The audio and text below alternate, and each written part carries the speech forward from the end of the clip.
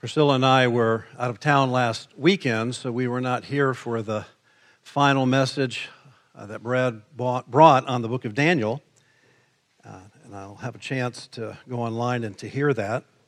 I am bringing the message from the Word this morning, and then Pastor Brad will be announcing at the end of the service here where he's taking us with his messages and the Sundays here to come.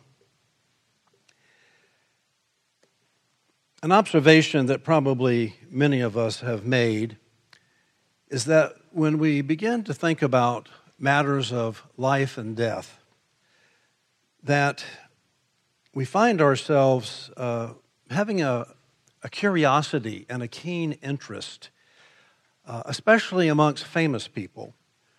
What are their final hours like? What is their frame of mind? What is that which is most on their minds? What are their last words? In fact, you can go online and find many people who have made collections of last words of famous people. And of course, when we think of people being famous, I think our curiosity is piqued because after living a life that has brought some kind of notoriety or achievement, what are the final words they'll be saying before they check out of this life? The fact of the matter is sometimes the last words are not all that stirring. In fact, sometimes they're downright mundane. Benjamin Franklin, one of our founding fathers, was dying at the age of 84, and his daughter told him to change position in bed so he could breathe more easily. And what became his last words were, "A dying man can do nothing easy." End of story. Famous 20th century singer Frank Sinatra died after uttering the words, "I'm losing it." Steve Jobs, the founder of Apple, according to his sister who was with him when he died, he said 3 times, "Oh wow, oh wow, oh wow." On a more even serious note, I was startled after a life of such notoriety. In fact, some would say one of the most famous, important, significant people of the entire 20th century, Sir Winston Churchill. His last words were, "I'm bored with it all." With some measure of modesty, Leonardo da Vinci, his last words were, "I have offended God and mankind because my work did not reach the quality it should have." Well, it goes without saying that where I would like us to focus this morning for today's message, that it goes without saying there is nothing mundane about Jesus' last words. Words that were uttered even while he was being executed by crucifixion. Jesus' last words on the cross reveal some of his distinguishing characteristics that prominently stand out as he utters them hanging on the cross. And we have 4 Gospels, as I think most of you know, Matthew, Mark, Luke, and John, which give us accounts through a different lens of each writer of the events in Jesus' life, his teaching, his miracles, and indeed his death. And rather than having you go back and forth and looking at each of the 7 passages that record his what are called last 7 sayings or last 7 words of Jesus, I've put that chart there on the back of your bulletin so you can easily look at it. These statements are listed in the order that students of the Bible believe that they occurred, so that the first statement was, "Father, forgive them, for they do not know what they are doing," followed by the second, third, and on down to all 7. A couple of things to notice, and then we'll come back to this chart in just a bit. 1, 2, and 3, the first 3 statements that are recorded, he uttered between 9 a.m. and 12 p.m. noon.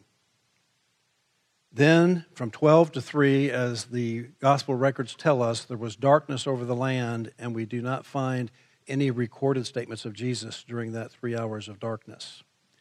But then, after 3 p.m., the final 4 statements are uttered by Jesus. And you will also notice, looking at the chart, that except for Matthew and Mark, both recording his fourth statement, my, why have you forsaken me?" The others are unique to Luke and John. So the things that John reports are different than what Luke reports and vice versa. And of course, this brings to mind the fact that harmonizing the Gospels, while at times challenging, is also fascinating. To try and line up as each one records what they saw and heard. And sometimes we have a hard time making all the pieces fit, but just keep in mind that when we have differences between them, and this is just a good principle to keep in mind when you're reading the Gospels just generally, is that we are looking at four different accounts that are equally correct, but they're each seen from a different perspective. A couple of weeks ago, I was sitting in my study. You know, the church offices are on 43rd Street, and my desk is right in front of the window that looks out at 43rd Street. And I was sitting there, and I was reading, and all of a sudden, I heard that sound that we all know what it is as soon as we hear it. There's the screeching tire, and then this collision of metal, and then everything is deathly quiet, except for a blaring horn. And so I jumped up, and I ran out to the front of the office, and a vehicle had hit another vehicle and totally had spun it around. And there was already one witness on the scene. I came out. I think I was probably the second person. And then very quickly, the fire truck came and the ambulance came. But as witnesses gathered around, I'm sure some would say they saw a dark SUV had hit a beige car, and women were driving both cars, and one of the cars' horn was just blaring nonstop right after the collision. What I saw was a Toyota 4Runner hit a little Honda, and it was not just two ladies driving. As soon as I saw one lady in the dark SUV get out and run around to the other side, I thought she has a child in the car. I mean, a mother jumps out that fast and runs around, and sure enough, she took out a young child who seemed to be unhurt. In fact, no one was seriously hurt in the accident.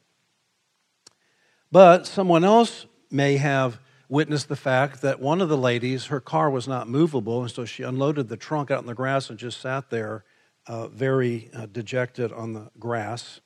In fact, I went over to her to make sure someone was coming to help her. Yet another witness could volunteer that another car came up with a man picking up the lady and child, likely her husband. And then I noticed the firemen were walking around. They were sweeping up glass because one wheel with the tire on it was totally missing off the back of the tan car that got hit. And I looked out, and just 10 yards from the door to our office, this wheel had been sheared off of the axle and went flying and landed in the parking lot where the church office is. And so I saw a fireman walking around and looking at the car, and I said, "Do you see this tire over here?" And he goes, "I wondered where that went." And so they went and retrieved it. My point is that several witnesses, including myself, could testify to what each of us saw, but the details would not be exactly the same, although they're all accurate. And that's the way we should approach the Gospels: Matthew, Mark, Luke, and John. Now, just to move through these sayings, obviously each one would merit a sermon, but that is not our focus today. My focus is to share and teach some things that are going to get us to the Lord's table here in just a little bit. But with Jesus hanging on the cross, the first words that are recorded, we might think, well, would it be a cry for pity? Would it be a curse on the executioners? Well, the answer is no to both of those, as we can read it there. His first words recorded were a prayer. It was a prayer to his heavenly Father. Now, keep in mind, right after Jesus was baptized, he prayed. So his earthly ministry was inaugurated in prayer. And here, as he's concluding his earthly ministry, it is characterized by prayer to his heavenly Father. And what he prays to the heavenly Father by anyone's estimation, is nothing short of astonishing. He prays that God would forgive them, for they do not know what they are doing. He's referring to those who have participated in his conviction and his execution.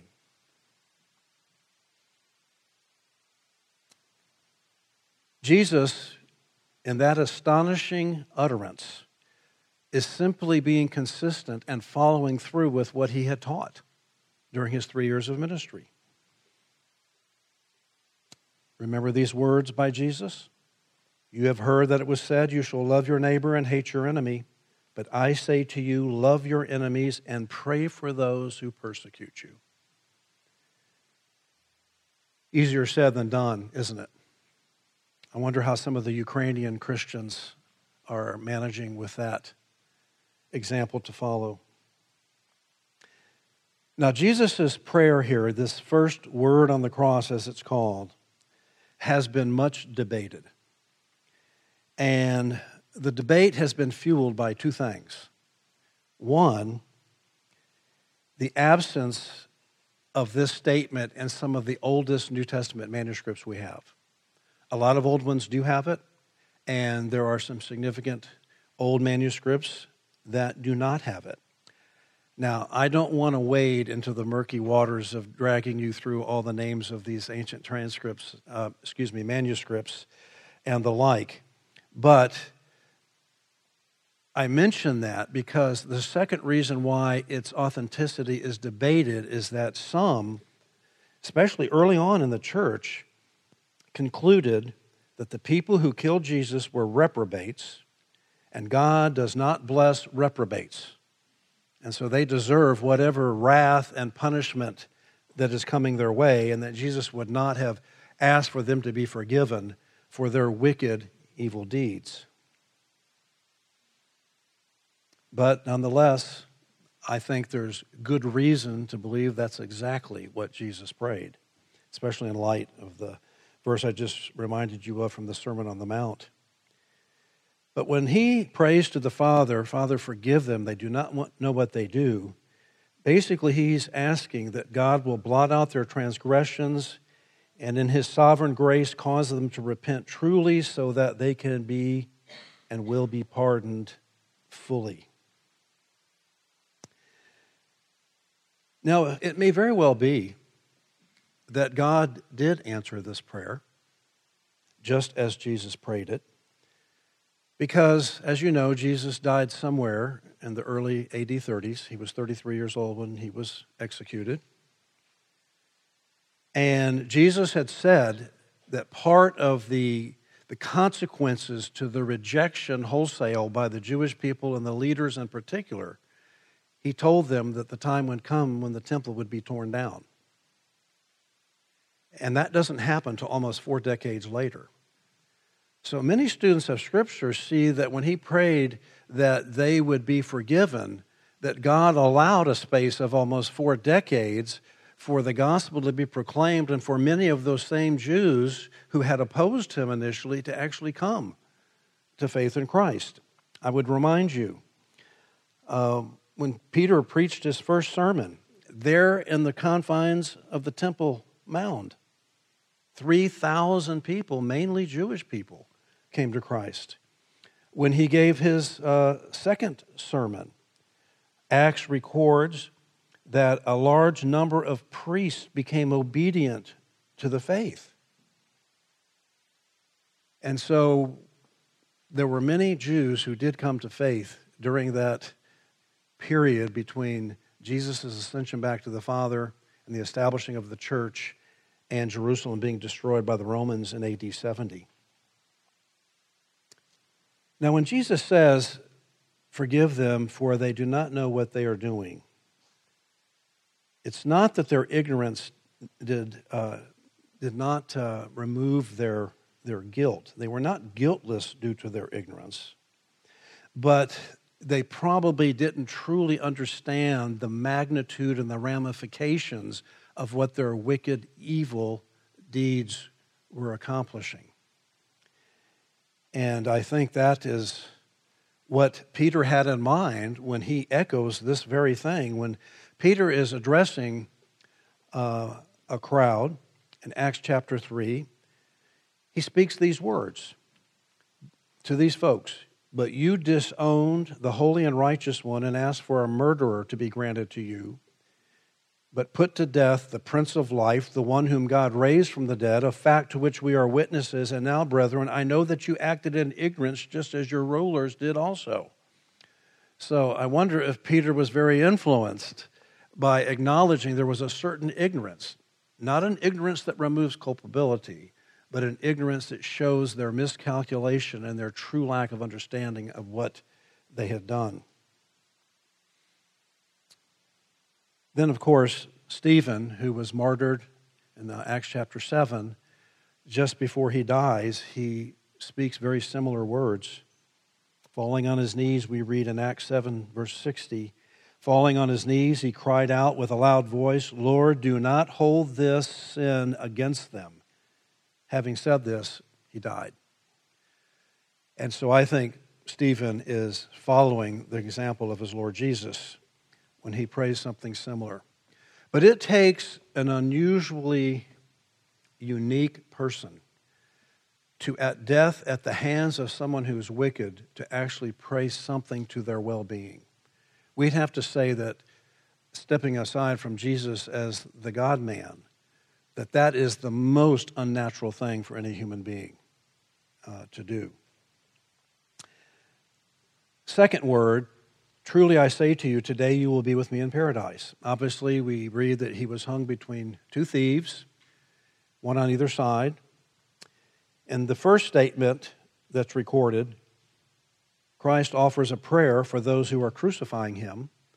Here in this second statement, he's offering a promise for one who's being crucified alongside of him.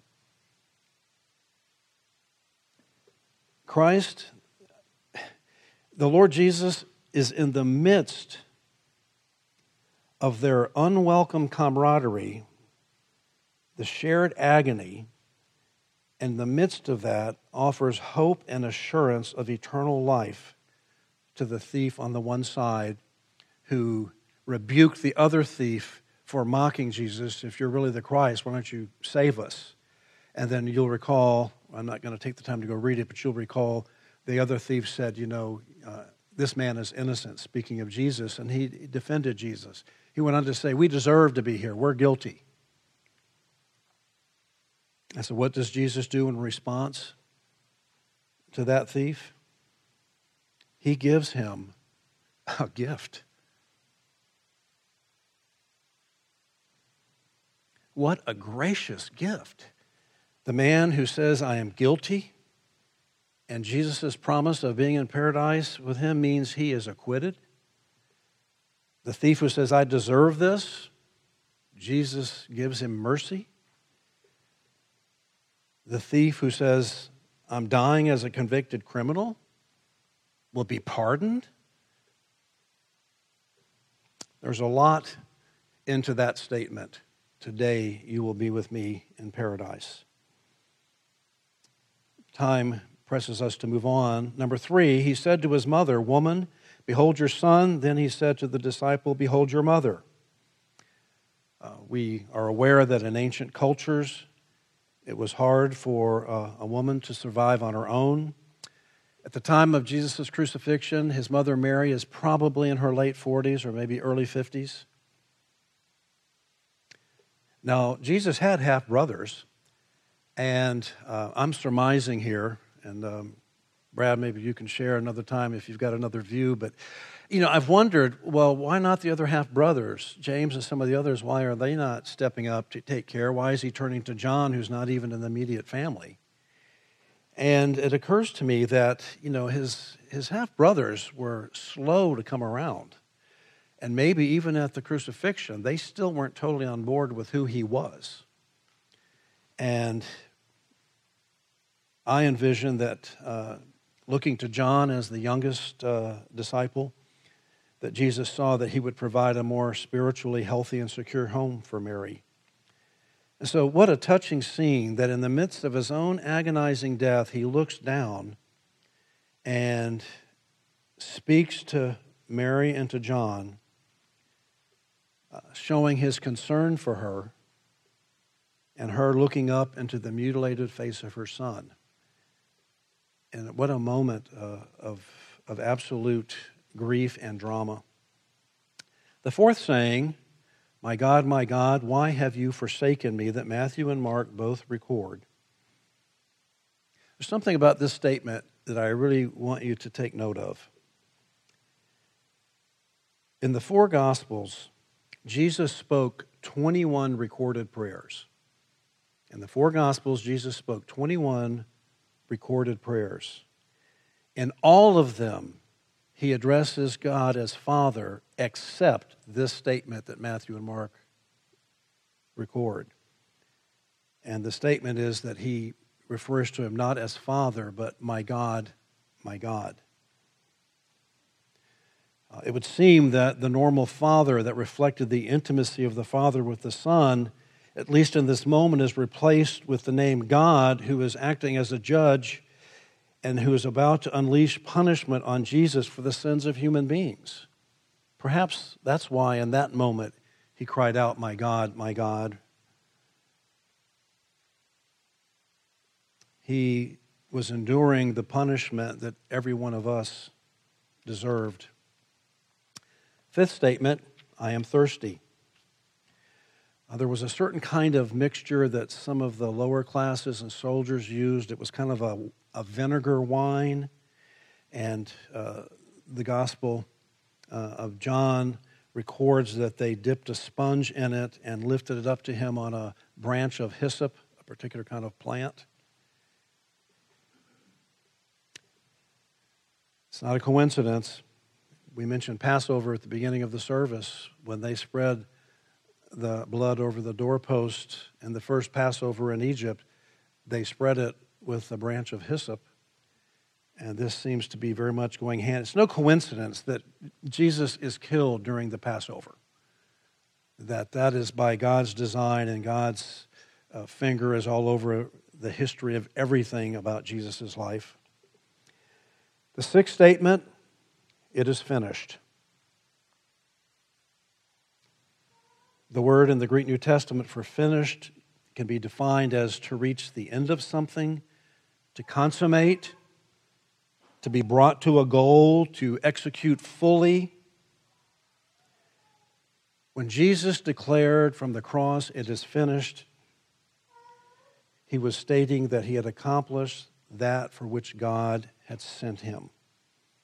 Remember what Jesus said in an earlier chapter of John, in John chapter 4, when Jesus said, "My food is to do the will of him who sent me and to accomplish his work." And that's why when he was praying in the Garden of Gethsemane, and in his human nature was expressing the fact that he would rather have this cup pass from him, but he concluded that his role was to do that which God had willed that he would do. And so when it says that, when Jesus says it is finished, that means that he has fulfilled the law, that he has fulfilled all the messianic prophecies, and most importantly, that he has accomplished atonement for his people. The seventh statement, "Father, into your hands I entrust my spirit." So he returns to addressing God as Father, that intimate title. You know, by the way, I may have mentioned this in another sermon, but it is noteworthy that scholars who have researched Judaism in particular, especially the centuries leading up to the arrival of Jesus, they cannot find a single instance of any Jew ever addressing God as Father, except for Jesus. And it's interesting that when he teaches his disciples to pray, he teaches them from the get-go, "Our Father who art in heaven." And so Jesus brought a whole new dimension of understanding to the intimate relationship between God and his children, that he is a heavenly Father. And when he stated, "Father, into your hands I entrust my spirit," remember, even though there were those who plotted against him, who sent him through kangaroo courts, and who unjustly condemned him and had him hung on the cross. Jesus laid down his life willingly. This is not something they took from him. This is something he willingly gave. And in John 10, we read these words, "For this reason," Jesus is speaking, "for this reason the Father loves me, because I lay down my life so that I may take it again. No one has taken it away from me, but I lay it down on my own initiative. I have authority to lay it down, and I have authority to take it up again. This commandment I received from my Father." And so in that moment, Jesus bowed his bleeding, noble head and died. The moment Jesus died on the cross, I personally envision a cosmic shockwave that rippled throughout the entire universe as the sacrificial Lamb of God paid for your sin and for mine. That rupture that occurred because of the first Adam back in the garden was overturned by Jesus, the second Adam, who came to restore us into a right relationship with God. Now, having observed those things briefly about each of the 7 statements, there are 2 other takeaways I really want to put before you before we go to the Lord's table.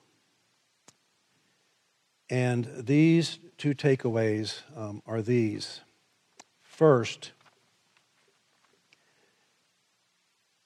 Christ's complete familiarity and total reliance on the Word of God. Christ's complete familiarity and total reliance on the Word of God, that is, the Scripture. We know well the account that when Jesus was in the wilderness, being tempted by Satan, with each of the temptations that Satan set before him, Jesus responded, quoting from a verse in the book of Deuteronomy 3 different times, and his defense against that temptation was to quote the Word of God. And the 4 days leading up to Jesus' crucifixion, the way Matthew records this, Jesus is confronted by the leaders time and again. For example, the chief priests react to him cleansing the temple and the children praising him, and it caused the chief priest to be indignant. So he quotes from Psalm 8:2. "You've never read, out of the mouth of infants and nursing babies you have prepared praise for yourself?" When the chief priests and elders challenge his authority, he replies with parables of the 2 sons and of the landowner. And there he responds, quoting from Psalm 118, "Did you never read in the Scriptures, the stone which the builders rejected, this became the chief cornerstone?" And with the other 2, each time he was confronted, he responded by quoting, as it turns out in Matthew's account, from the Psalms each and every time. Now let me direct your attention back to the back of your bulletin for just a moment.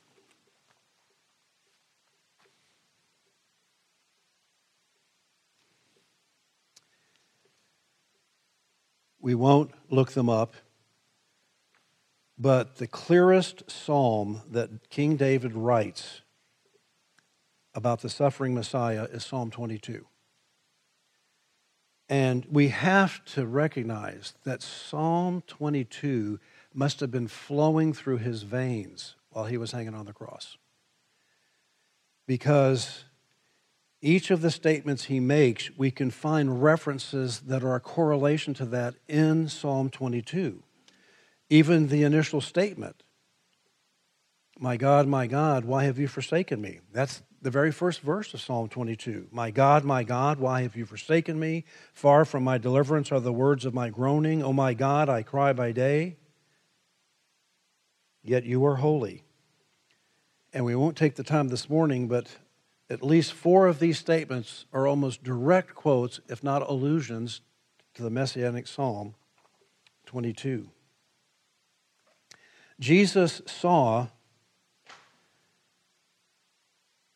each aspect of his suffering as fulfilling King David's prophecies of 1,000 years earlier. And as Jesus buckled under the weight of the world's sin, he drew strength from the Scripture he learned from boyhood. It was the Scripture that supplied Jesus with the perspective and the resolve to endure this torturous death. Jesus, in his divine nature, authored the Bible. Jesus, in his human nature, craved the Bible. What did he say? Man does not live by bread alone, but by every word that proceeds from the mouth of God. And by the way, do we not learn from his example that he was so saturated with the Word of God, and should we not be as well? And maybe even just asking that question, maybe this is the little nudge you need to get back into spending more time in Scripture and studying it, devouring it. Because just as it gave him strength and resolve and maintained his intimate relationship with God, so it would do the same for us. And the second takeaway, and I know this is obvious, but I want to state it anyway. Christ's selfless love and concern for other people is represented in these statements. We dare not file away this little chart as a tidy summation of Jesus' last words, and we dare not overlook the heart that undergirds this chart and these statements. Because in the midst of his excruciating pain, his intermittent asphyxiation, in the midst of joint-rending cramps and tendons and muscles torn and stretched to unbearable extreme, in the midst of his straining for breath, where do his blood-soaked eyes gaze? Well, first, it's to the executioners praying for them. Secondly, it's the thief to his side. And then finally, to his mother. That is extraordinary. Don't let the familiarity of Christ's last words blunt the impact of what we're seeing about Jesus in this record. Again, has Jesus not left us an example, indeed a command? At the Lord's Supper, he said this to the 12.